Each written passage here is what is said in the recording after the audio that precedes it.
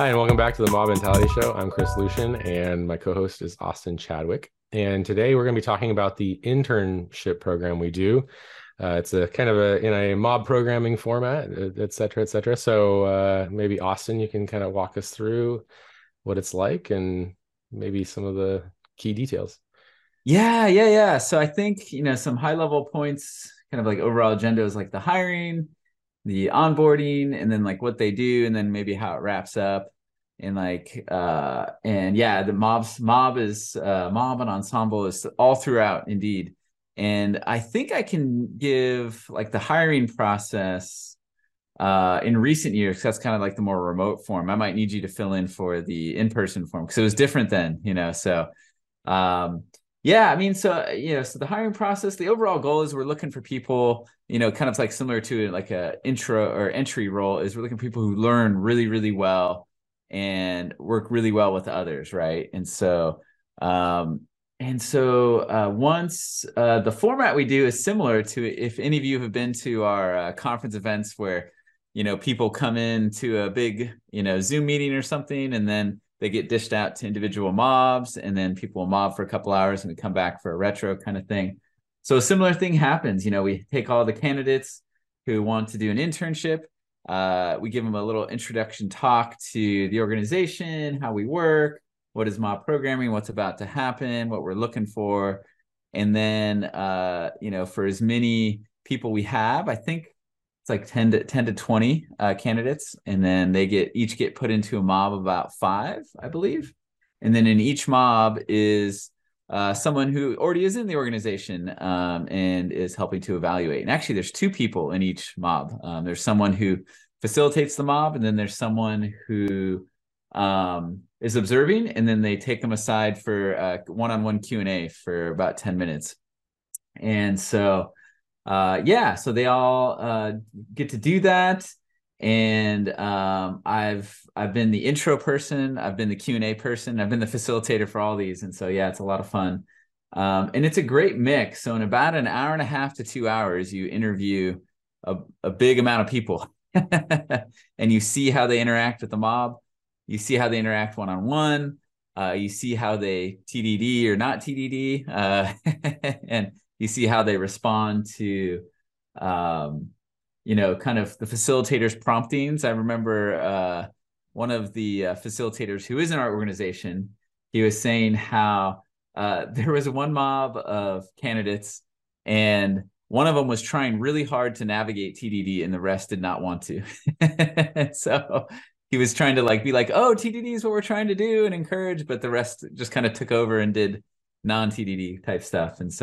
But the one person was doing a good job of trying to encourage the right behaviors and things. That's how it's been more recently. How's it been? How was it back in the non-remote days, Chris?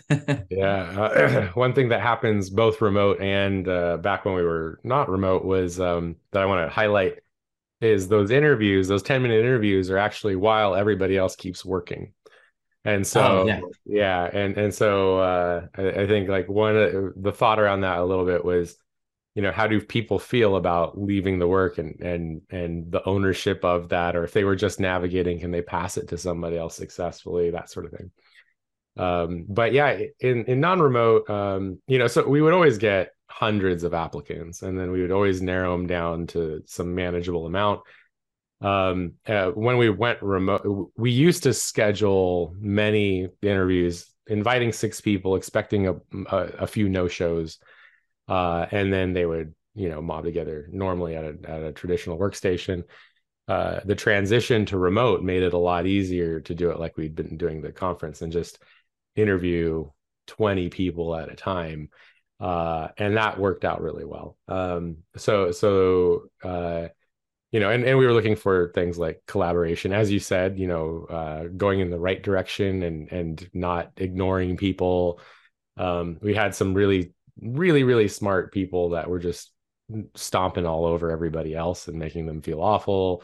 We had all kinds of like behaviors that we saw, and I think the mob interview tells a lot of behavioral aspects that and we even explicitly say, like, you are working well together with people you're competing with as well. Like, we're looking for working well even with when you're competing with the people that you're trying to work with.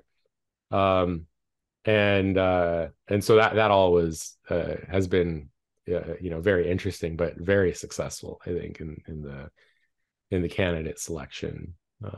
Yeah. Yeah, I remember one of the people who was on my mob at the time came out of one of the sessions just blown away by how great some of the candidates were. So it's usually we have the problem of too many great people. Yeah. So, if there's like, four spots and there's seven people who get the highest score possible, that's a tough spot to be in, but also a very good spot, right? Because those people not only are smart and effective and can program well, but work well with others and also have some good practices and learn well. So it's like a lot of good things come together, and mentor, kind of can tutor others well.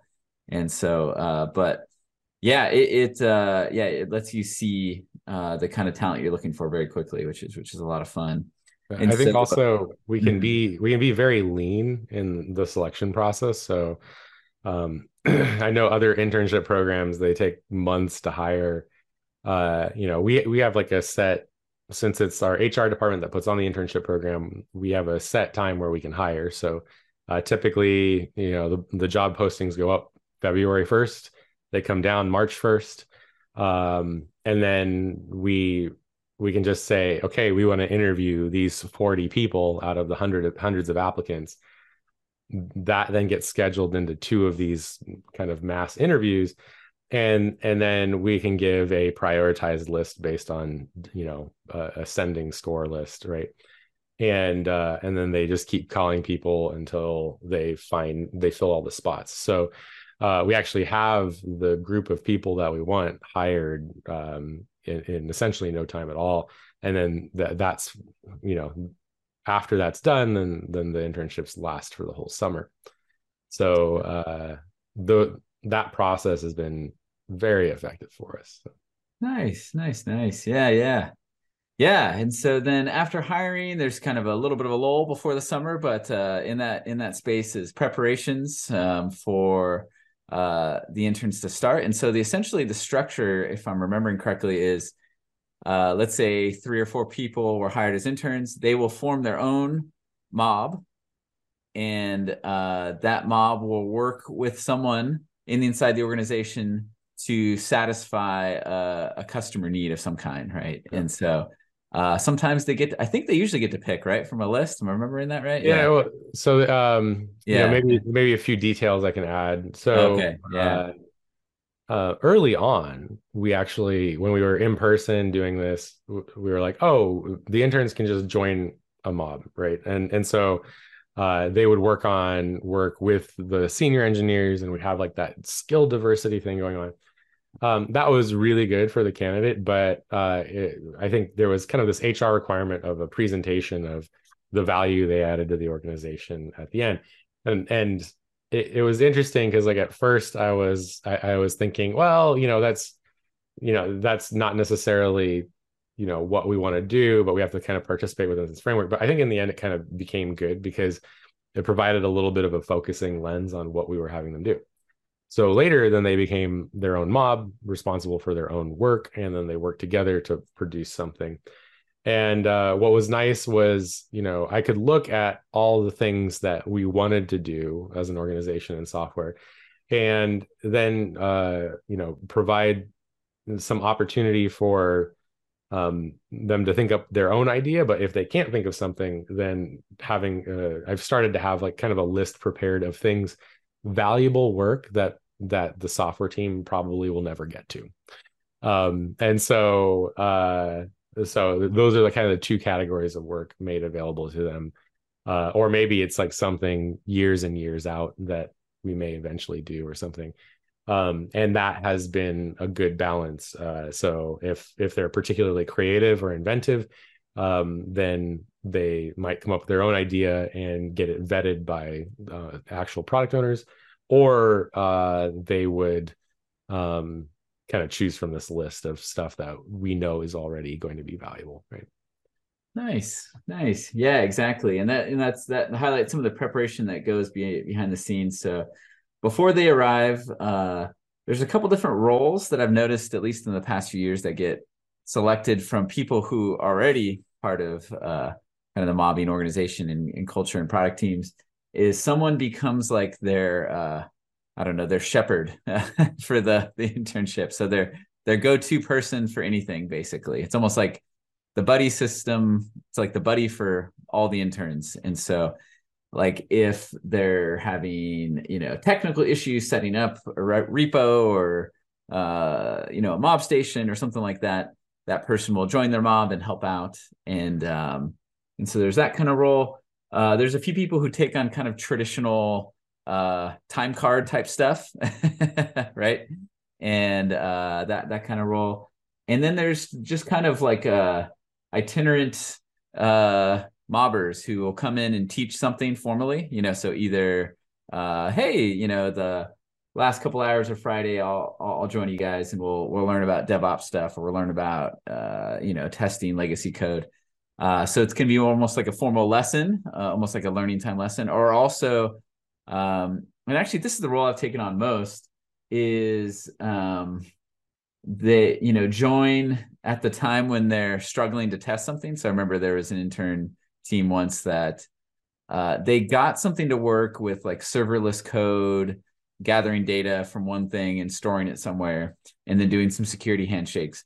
But all of it was untested. So basically they just generated a bunch of legacy code, right? And they're like, how do we test this? And so I joined them for a while to walk through, like, oh, here's how we can make a seam. Here's how we can unit test this. And so then there's these kind of itinerant mobbers who will join in and out to help them learn a thing or two as the internship goes. But I suspect a lot of it, which is probably why there'll be a part 2 of this that will describe it in more detail, because we know several people who've been through this process.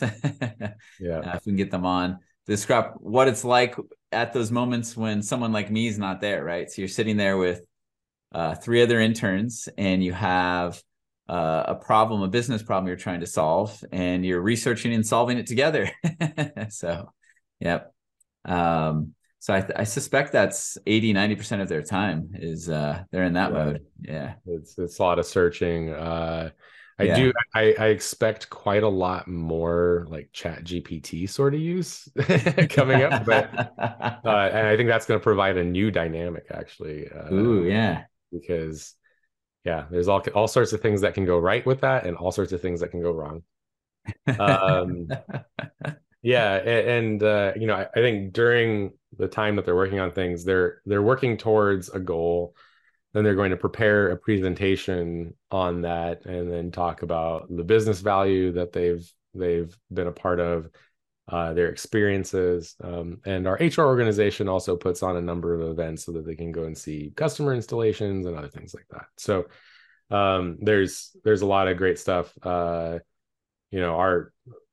because of the kind of customer field trips, the role is a little bit hybrid, not purely remote, but so those are maybe some details that might be interesting to people. But they mob most of the time remotely, using the same tools that any other software engineer does, and it works quite well. Yeah, and it definitely has that from a kind of a product side, they get to experience what it's like to do thin vertical slices and not thin vertical slices. Because that's something, when I'll come in and join sometimes, be like, I see you're making this big thing here. Is it possible to make it a smaller thing that you could demo to your contact sooner? That kind of discussion happens good. But then at the end, they do have that presentation at the end where they kind of get that experience of making something and presenting something and kind of demonstrating. And so that it helps those skills as well. So, I mean, I think it's interpersonal because you're mobbing a lot. It's technical because you're doing a lot of technical stuff. It's product thinking because you're either making an enhancement to a product or making a new product of some kind. And then it's also kind of speaking skills from all the navigation and also the speaking at the end and presentation. And so, yeah, I feel like, it's biased opinion, but it seems like, hey, that seems like a pretty good flex Yeah. of a lot of different skills for an intern. I think when I reflect on it, it's interesting because, the first model you're talking about where they would join a team, an existing team, I feel like that probably has less, what's the right word for it? Maybe frustration zone or in like kind of the fluent edge thinking, because Yeah. you're in there with seniors and they can help kind of like, hey, here's what we're working on, and kind of scale it and kind of facilitate a mob. And they're just a member of an existing mob, kind of like jumping on a moving train. Where when you start a team with 3 to 4 people, and you do have someone kind of like a senior person in the back of the room who will come in and out, but you're going to have to learn reteaming or teaming on your own, probably by fire quite a bit, Yeah. more so than in the first way it was done. So that might lead to frustration, but probably a lot of good learning too. So Yeah, and it depends on their dynamic, yeah, because I think in the original role, the intern would join and more or less just try and fit in, and so there was a lot of that learning that just didn't exist for them, and it was hard to see, I think to the point that the HR organization wanted to see. It was hard to see their individual contribution to the end product. Like, yes, they got a lot of learning, and yes, they were prime hiring candidates out of it, but it lacked a little bit of that fluent edge and back and forth. So I actually prefer this way now more. yeah, and it leans towards your chaos monkey mode. So Yes.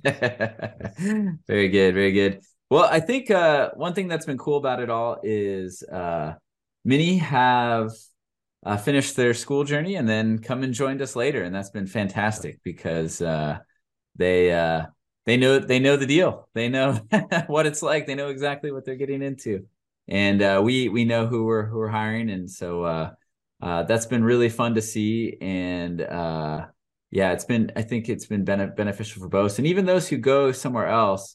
I've seen them talk about the things they learned and how uh, after one internship they are an influencer with test-driven development at a new organization, Yeah. and so uh, yeah, so that's fun for them. So yeah, any other closing thoughts on this one, Chris? Yeah, well, I had one more thread I wanted to pull on, which was the Mm. what happens after Yes. they come through it. So toward the end, so we had some interesting learnings as we went along with the internship. One was, um, we did hire a lot of our former interns when we were hiring, shortly after, and it was very valuable. That was great. And in general, I think that's been successful every time. Um, I think another thing that we heard was when we didn't have positions open and people were looking for other jobs. One thing was, we don't do estimation in our organization, and so we had some angry feedback from former interns saying that they didn't learn anything about estimation, and they were asked about it during their job interviews, and essentially weren't selected because they never estimated any of their work. So we do kind of like a little bit of a parting course on we don't do this here, but other people do that there. So there is kind of like we spent a couple of hours going over like you're more likely to find Scrum than Kanban out in the wild. This is what waterfall looks like. This is what estimation looks like. This is what story points look like. Just so that they're prepared on the way out. And so I found that an interesting piece of feedback, and I did feel bad about that person's experience, and so it was good that that came up. Um, and so it's kind of like what you're most likely to find out in the wild course. Um, and yeah, so those might be my final notes on that. Yeah. I really love the internship process and what it's become. We also do retrospectives at the end of each one from the team side, and so just kind of always doing the Kaizen thing. So yeah. Yeah, exactly. Yeah, I remember joining some of those and talking about Scrum and Dark Scrum and some of those that final parting before, like, oh, what you might see out in the wild kind of thing. Yeah, that was fun. Yeah, definitely. Yeah. So yeah, and retrospectives throughout. Yeah, I think that was good too for the interns to learn that process. And yeah, I think we'll call this one a wrap. But yeah, if you all or any of you are involved in an internship program, we'd love to hear how you do it, what works, what's not working so well. Yeah, and so please share this episode with somebody if you feel like this style or one facet of the style might help someone else. And yeah, please reach out to us on LinkedIn, YouTube, Twitter, and more with your comments and feedback. And until next time, have a good one, y'all. Talk to you later. Bye. Bye, everybody.